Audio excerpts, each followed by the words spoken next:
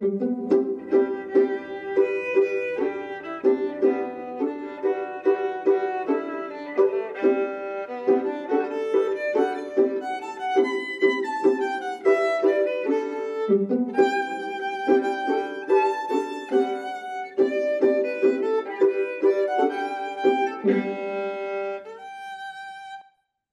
episode is brought to you by Habit Aware.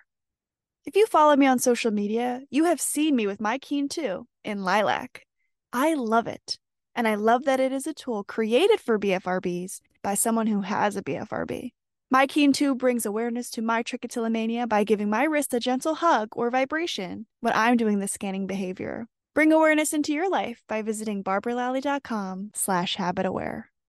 Hello, my name is Tash Wilson, and I have had, since about the age of 12 to 13, tweendom, trichotillomania and dermatillomania, so hair pulling and skin picking. I also have scratching of the scalp, like inside my nose, inside my ears. I also bite my nails, bite my cheeks, and my trichotillomania, I don't just pull out my hair, I also eat my hair. It started off with me obsessively cutting my hair, and I also eat my skin as well. So it's a nice combination of a bunch of BFLBs together. If you, yeah, they're all together as kind of one. I love that you shared that because I think it is much more common than people realize to have more than one BFRB throughout your lifetime. Yeah, for sure. It's hard to work out how it all began. I feel like my BFRBs are very much just an expression of the same thing, which for me is emotional overwhelm, whether it be pure boredom, pure excitement, pure fear, anything in between, just anything that's strong. I don't think I personally understand how to react to it. So it causes me to go for the BFRBs without really thinking about it that much. Or if I am thinking about it, by then it's too late because you're already in that kind of cycle. When you were younger and you first developed your BFRBs, how did you get a name for it? Oh, the wonderful internet. I wouldn't have really known what was going on at all because the story with many of us is we think we're alone and you think it's a very strange thing to do by yourself. And it's amazing that when you find out what it is, you don't feel so strange. You realize it's not just me, it's us. And it's quite comforting that even though you may not find the answers to quote unquote just stopping, it's amazing to find the community out there, or even just the comfort of the name. I found it online, BFRB. The first thing that I Googled was obsessive pulling out the hair, and that's when trichotillomania came up.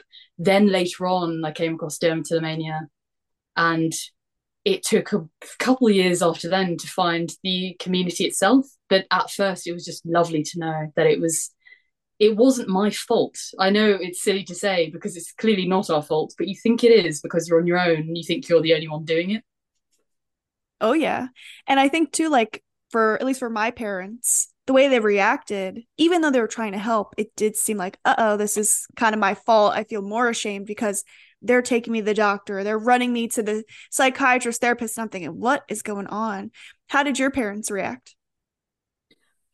I I will start by saying my parents did the best that they could because if your reaction is you want your child to be happy, and the initial thing that you see as a parent is that your child is upset because of this going on. Well, it was for me anyway, because even though it's a self-soothing behavior, there's a lot of your appearance is changing and you believe it's your fault that your appearance is changing. And I personally also have BDD, so that massively exacerbated it.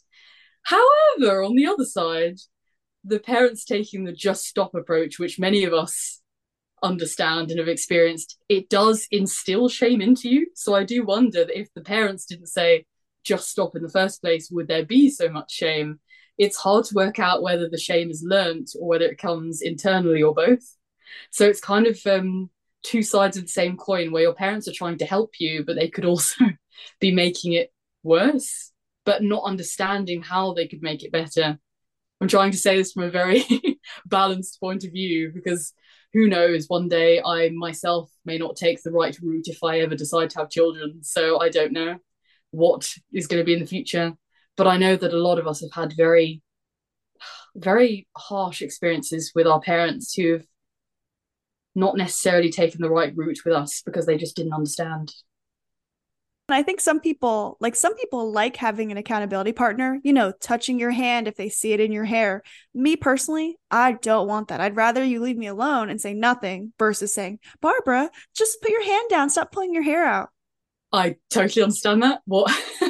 Oh, you unlocked a core memory. There would be my mum, bless her, walking into my room, and my parents thought that the best course of action would be to check on me all the time, which of course causes anxiety. And what do we do when we're anxious? We do our BFRB. So it just made it worse. And I don't think they really understood that. They thought that if they were omnipresent in my life, that how could I possibly do it? But we're very good at hiding it, you know.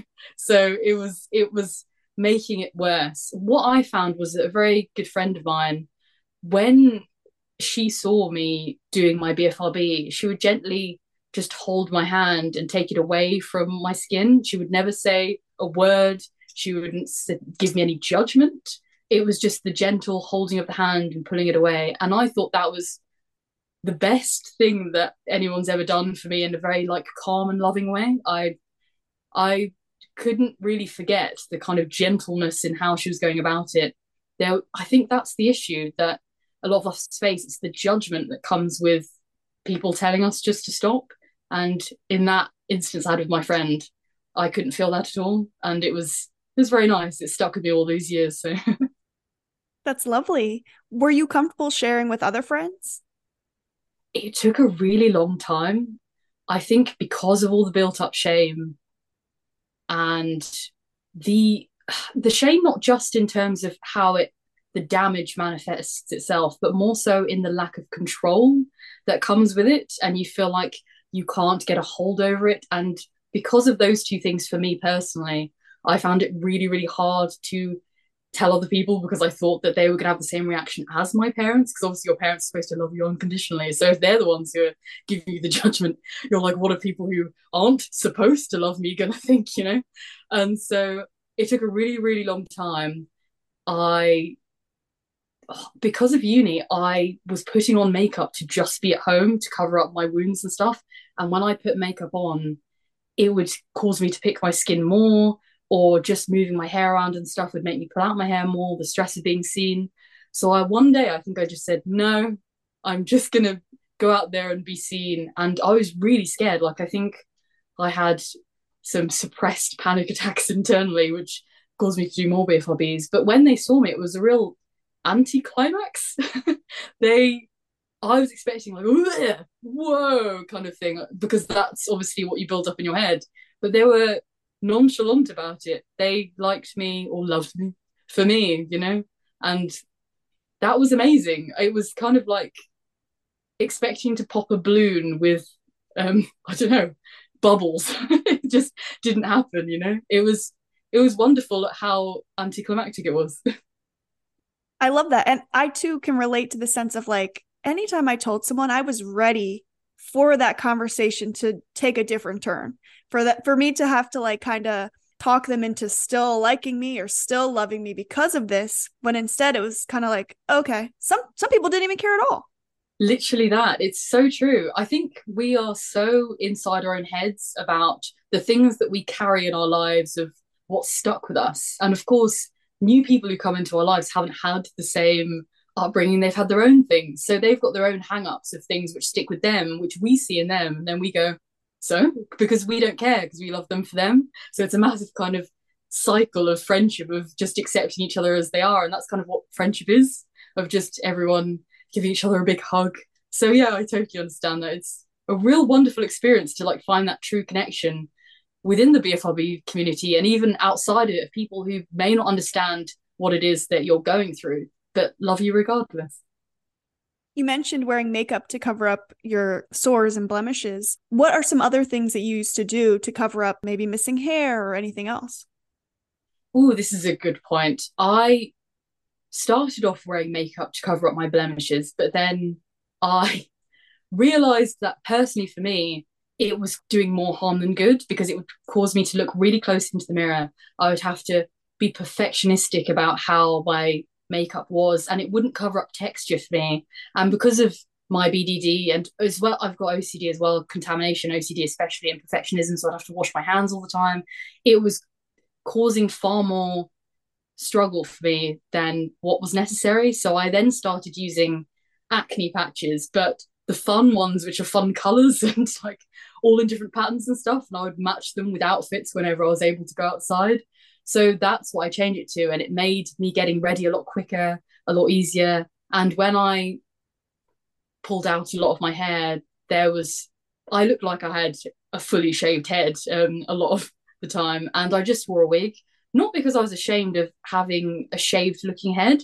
It was more because I lost my hair so quickly. I would pull it out in chunks.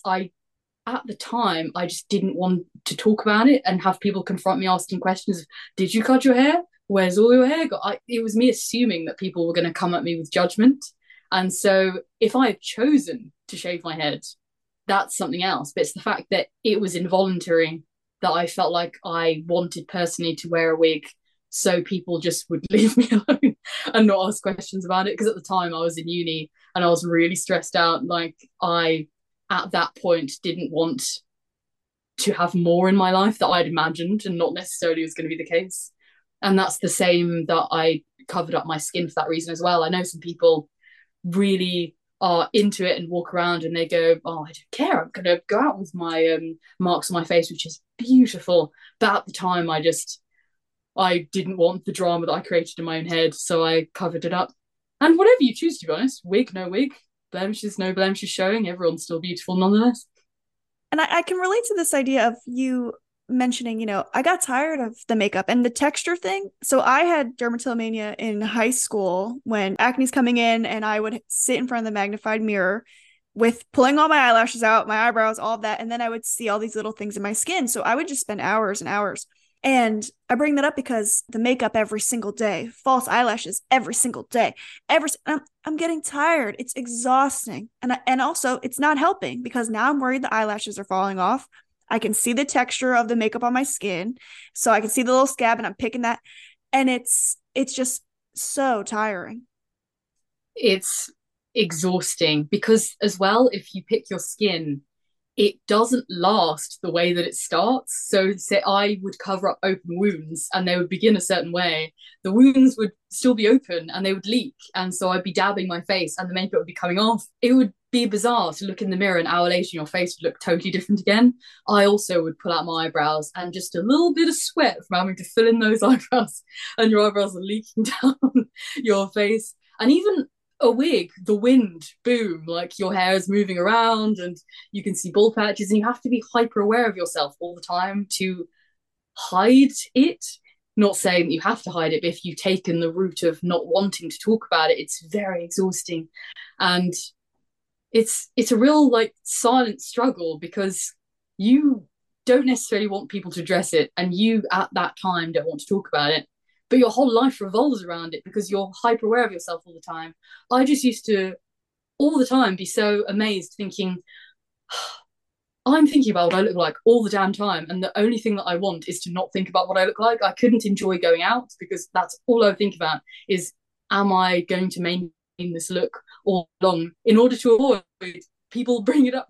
So I was trying to hide, but hyper aware of my hiding, and then consistently looking in the mirror all the time to see if my secret had gotten out and if people could see me for who I didn't want to be seen as at the time. Again, not because I was ashamed of my BFRBs, but just because I wanted to be in control of when I talked about them. I didn't want people to come up to me when I didn't want to discuss them because I am more than just this BFRBs that were going on in my life, you know? It was very, you hit the nail on the head, very tiring. Were there activities that you felt you couldn't participate in because of your BFRB? Yes, a lot of us give up outings because of our BFRB. We don't want to be seen. We don't want to be seen because we feel that we don't look particularly nice because of the shame that has been instilled in us from growing up, or maybe we just don't feel like we deserve to go outside because we've relapsed, or just the shame of the lack of control. And a lot of people, including me, when I pulled my hair out, I would do it in public without noticing. So I was scared that I was going to be seen doing my BFRBs. And there's also the underlying dread of, again, people going up to you and perhaps asking you what's going on. So I would avoid parties and outings. I would also often avoid getting too close to people and making eye contact with them. I would often like look at the ground and make myself quite small because I didn't want to draw attention to myself. It was tough because I didn't think that I should make a lot of friends because I didn't want people to get too close to me because I didn't want them to be in my like person. This is all also intertwined again in OCD and BDD because my OCD and BDD prevent me from going outside a lot anyway. And so I feel like it's hard for me to discuss my BFRBs without discussing the OCD and the BDD because all my conditions are like comorbid together in like one giant bundle of string that I'm slowly trying to learn to unravel. I think personally that my BFRBs are the manifestation of the emotions that I feel tied to my OCD and my BDD as well. And I know a lot of people with BFRBs have different things going on, such as I'm also on a waiting list to be diagnosed with ADHD, and I know that's a massive thing. There are people in the community with autism, and it's a massive thing that BFRBs are attached to that as well. Yeah, I've definitely put off a lot of my life to BFRBs for a future that I don't know what it's going to be. And it's just so wonderful to see people in the community just bloody going outside and in relationships and people just having fun because a lot of us put our life on hold until we've reached that perfect time of never doing BFRBs ever again. That's the time that I can have fun and have a life. And it's just not true. It's this time that we're putting off now is time we'll never get back, you know? So it's just quite sad that this is what some of us do, including me. I've done this and still do this sometimes. So I'm talking about myself as well. I could talk about Habit Aware and all of the wonderful work they do all day long. Not only does the Keen 2 bring awareness to your BFRB with gentle vibrations, it tracks your vibrations, which allows you to look at your own personal data and make informed decisions. Start your journey with Habit Aware by going to barbaralally.com/habitaware today. And you bring up such a good point. I think people think, oh, people who don't have BFRBs, like you said earlier, oh, just stop. Oh, you could really get control of this if you tried hard enough. And it's like, it's not just the hair pulling. It is so much more. It's everything else. Like you have no idea the weight that we carry from the second we start pulling or picking. Yeah, it's a lot. I feel like as well in the community, it's so wonderful that there's so much love. I've never experienced so much love in any community in my life other than the BFB community because we're so ready to give it. We realized that growing up, we were kind of absent from the love to do with BFRBs because we are full of so much shame and stigma. So everyone is just ready to give each other a massive virtual or in-person hug because of it. And there is a lot of weight carried with BFRBs, particularly because we ourselves or other people usually dismiss it as a bad habit. So we don't usually give ourselves the grace of really accepting that it is a big part of some of our lives. Of course, some of us have been able to get over the shame, which is wonderful. But some people, it's the biggest thing going on in their lives right now that they cannot escape from. And it's addictive and traumatic, very much so. With my skin picking, I have picked my nose down to the bone before, and I've reached like internal parts of my body that I probably should never have reached with my skin. I think I've lost all my hair like 7 or 8 times of just losing it all. And it's painful, and showering with massive chunks of your skin missing, because I go pretty deep and pretty big with the wounds, is excruciatingly painful. Wearing clothes and them sticking to like your open wounds is incredibly painful. You can feel like your skin throbbing, your hair, like when you've lost it all, you can feel like the itchiness of it like coming back, which as well is very painful.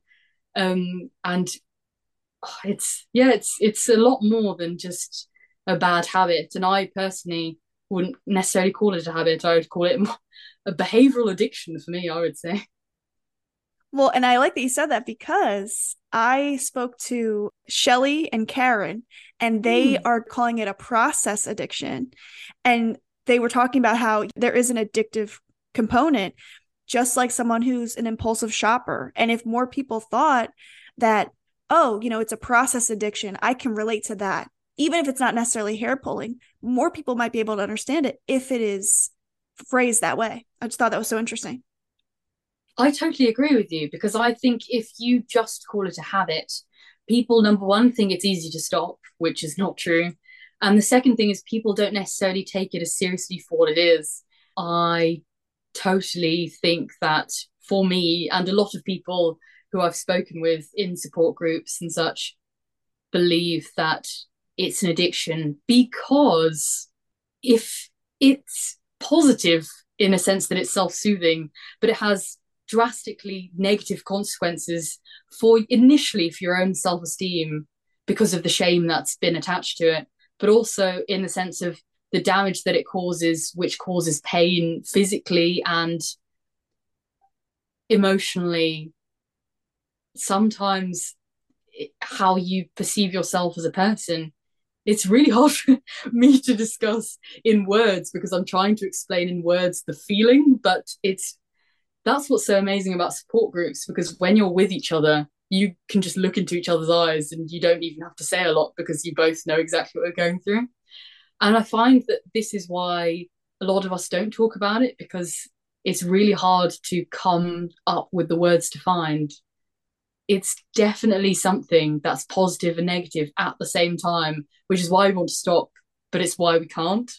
So it's a very, very difficult thing to manage.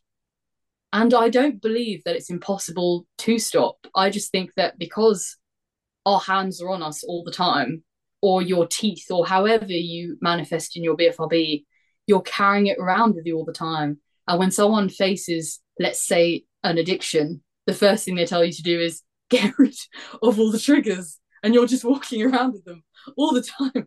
So it's quite ironic.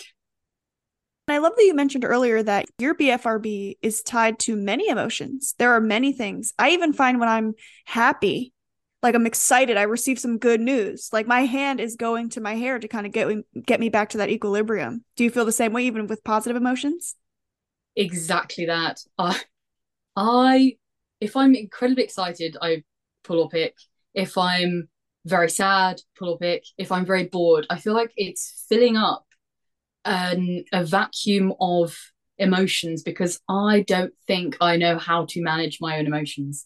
I think that I cannot understand or differentiate between the quote unquote positive or the quote unquote negative or the quote unquote in between emotions. Emotions are emotions at the end of the day. They're feelings and indicators. They're not necessarily good or bad, but whether society deems them as positive or negative, I don't think that I am able to get a hold of them. I think I'm scared of my own emotions, to be honest with you. And that's why I go to the BFRBs in order to fill a gap. I also feel like a lot of us consume things when we don't want to be with ourselves. And I feel that's what the BFRB does as well. If I want to escape from my emotions and numb out, that's when the trance comes in, whether that be through emotional overwhelm or particularly through me not wanting to be in myself anymore. I want to go away and not be in this reality because I am facing analysis paralysis of too much decision making. It's not even just emotions, it's not being able to understand your own brain and having too many decisions to make and stuff like that, which could be labeled as anxiety, to be fair. But even now, again, me trying to discuss it, if I had the bloody words, I feel like I would be able to make a path and be able to walk down the path of being BFRB free, you know. I feel like if it was that easy, everyone would be able to do it. It's a very hard thing to talk about because it's something that I've tried to understand for 15 years now. So it's just it's a long road.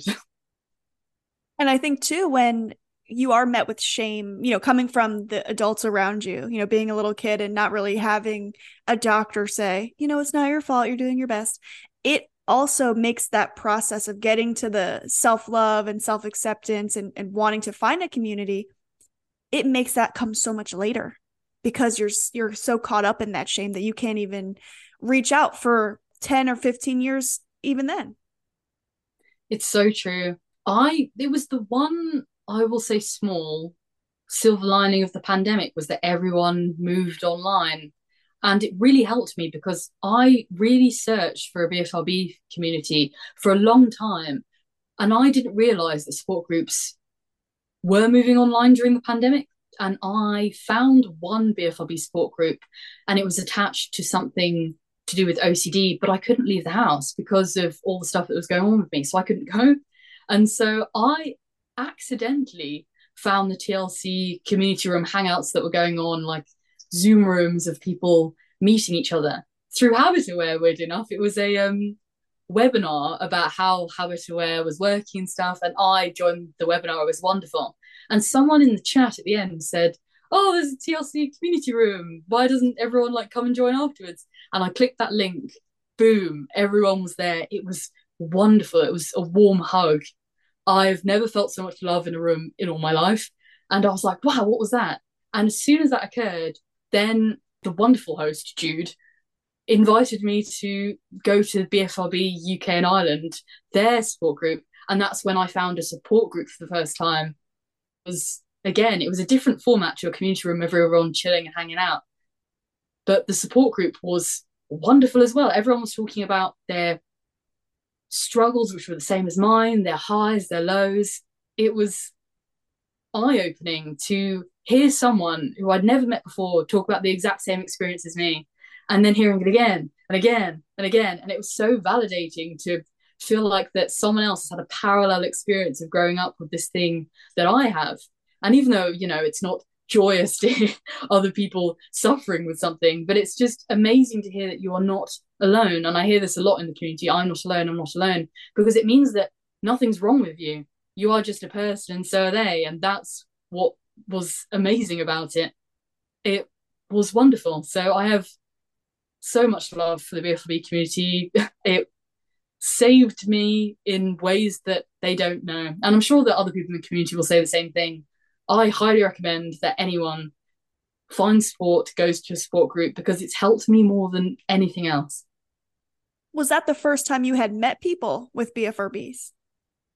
Yes, it was the first time I'd spoken with anyone, the first time I'd seen anyone that wasn't in a picture of someone. If you Google BFRB, I don't know if it's the same anymore, but years and years ago, it was just a picture of someone, of the symptoms of it, but you couldn't they often didn't have pictures with their faces. You just saw the patch of skin or the hair missing. And so it was the first time I looked into the eyes of someone with a BFRB, or just saw their face, saw them speaking, attached their voice. It was just wonderful.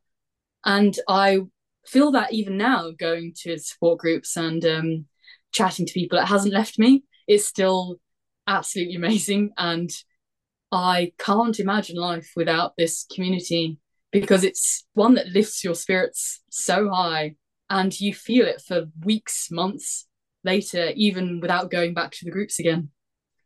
And you now are an admin at BFRB UK Ireland. You are throwing the support groups and hosting things. Tell me about that.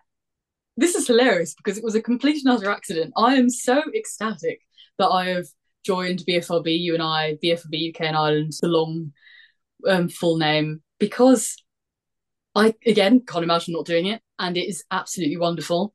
I was a volunteer to help TLC's online community conference, because they did it online again during the pandemic. And it was there that it was the first time I spoke with BFRB UK and Ireland, because they had a con room that people were like hanging in and out of.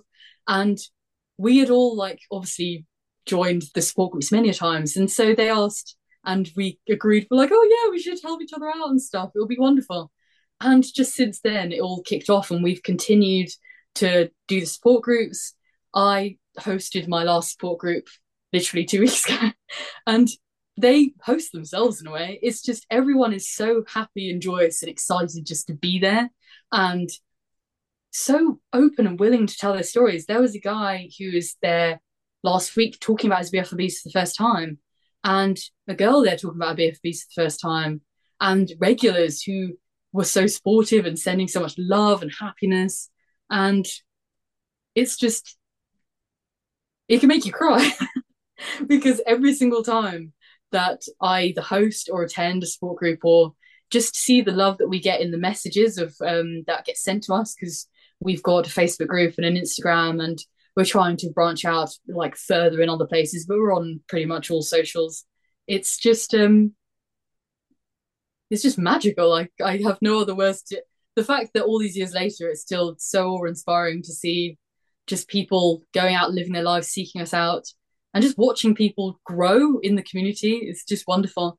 I've I'm so happy that shout out to Bridget and Pav for starting that BFB UK in Ireland, because they gave me a purpose in a way. Because being how I am now currently, I can't do a lot because of being quite unwell, and so it's given me something to go for, something to keep me going. And it's not about me, but it does help me in the it does help me in the long run anyway. Because of that, it's just wondering all about what's new, what's happening in the community and stuff is just a lovely thing to wake up to each day. How would you compare your relationship to your BFRBs now versus when you first started 15 years ago? A lot more kindness than there was 15 years ago. If my person 15 years ago heard me say the word kindness, they would roll their eyes and scoff. Not because they weren't kind, but because they'd be like, I don't want kindness, I want the answers. Where is the cure? Where is the cure? Give me the stopping now. So now the actual, if you call it cure, is kindness. Because I always say the path of recovery is different for everyone. Realistically, what you would like to get rid of is it controlling you and the shame. You could get over the controlling and the shame by stopping completely, or you could get over the controlling and the shame by continuing to do it, but not feeling like it controls you anymore and getting rid of the shame, and anything in between. So, as long as your emotions around the BFRBs is a positive one, through the stopping or continuing or managing it, that is really the win and the victory. Because of me personally, it is so ingrained in my whole other mentality of what's going on with my body dysmorphia and my OCD. It's very hard for me to separate them. I feel like that I have to really understand my BFRBs in order to continue on my journey with my other mental health stuff, which stops me from leaving the house and has kind of stopped my life in its tracks. So I've put all my effort after I finished uni into trying to understand my BFRBs. And it's massively helped me. Like, I've pulled out my hair for, I will say, 13 years, because for the past, I'm reaching now my second year of being hair pull free because of me understanding how hair pulling works. And I've massively reduced my skin picking to a point where I can see light at the end of the tunnel with my skin picking as well. But what's quite funny is, because I still don't fully understand my BFRBs, it's still a journey, that my hair pulling stopping is what's opened the door to scratching. I scratch my scalp and inside my ears and inside my nose loads now. And I think that's because I haven't fully there's still a missing piece there that I'm on the journey of. And the journey for me isn't the cure. It isn't stopping. It's just seeing how far I can go through understanding my BFRBs, and me lessening my BFRBs is what the outcome is just of the journey. I found that being kinder to myself and not being so perfectionistic about recovery is the answer in stopping. Because if you put yourself down for stopping, it makes you anxious, the emotions rise, and you do it more. You're stuck forever in a perpetual catch 22 and a cycle of no escape, which is what I was in for at least 13 years. So And I think that's the journey that I'm on is I'm either going to be on the journey of continuing or the journey of stopping. But either way, I just want to be free of the shame and the control. That's what I'm after. Thank you so much for listening to this episode of Trich Talks. Did you know that I offer a Trichotillomania online course? My course is called Sharing Our Stories. In it, we do a deep dive into your relationship with trichotillomania by using my guided journal, My Trickster Diaries, as our workbook. We also complete empowering activities and have a bi-weekly support group so that you can meet others in the community. As a gift to you, please use promo code TRICHTALKS25 to receive 25% off the 5-session package. You can access this promotion at barbaralally.com.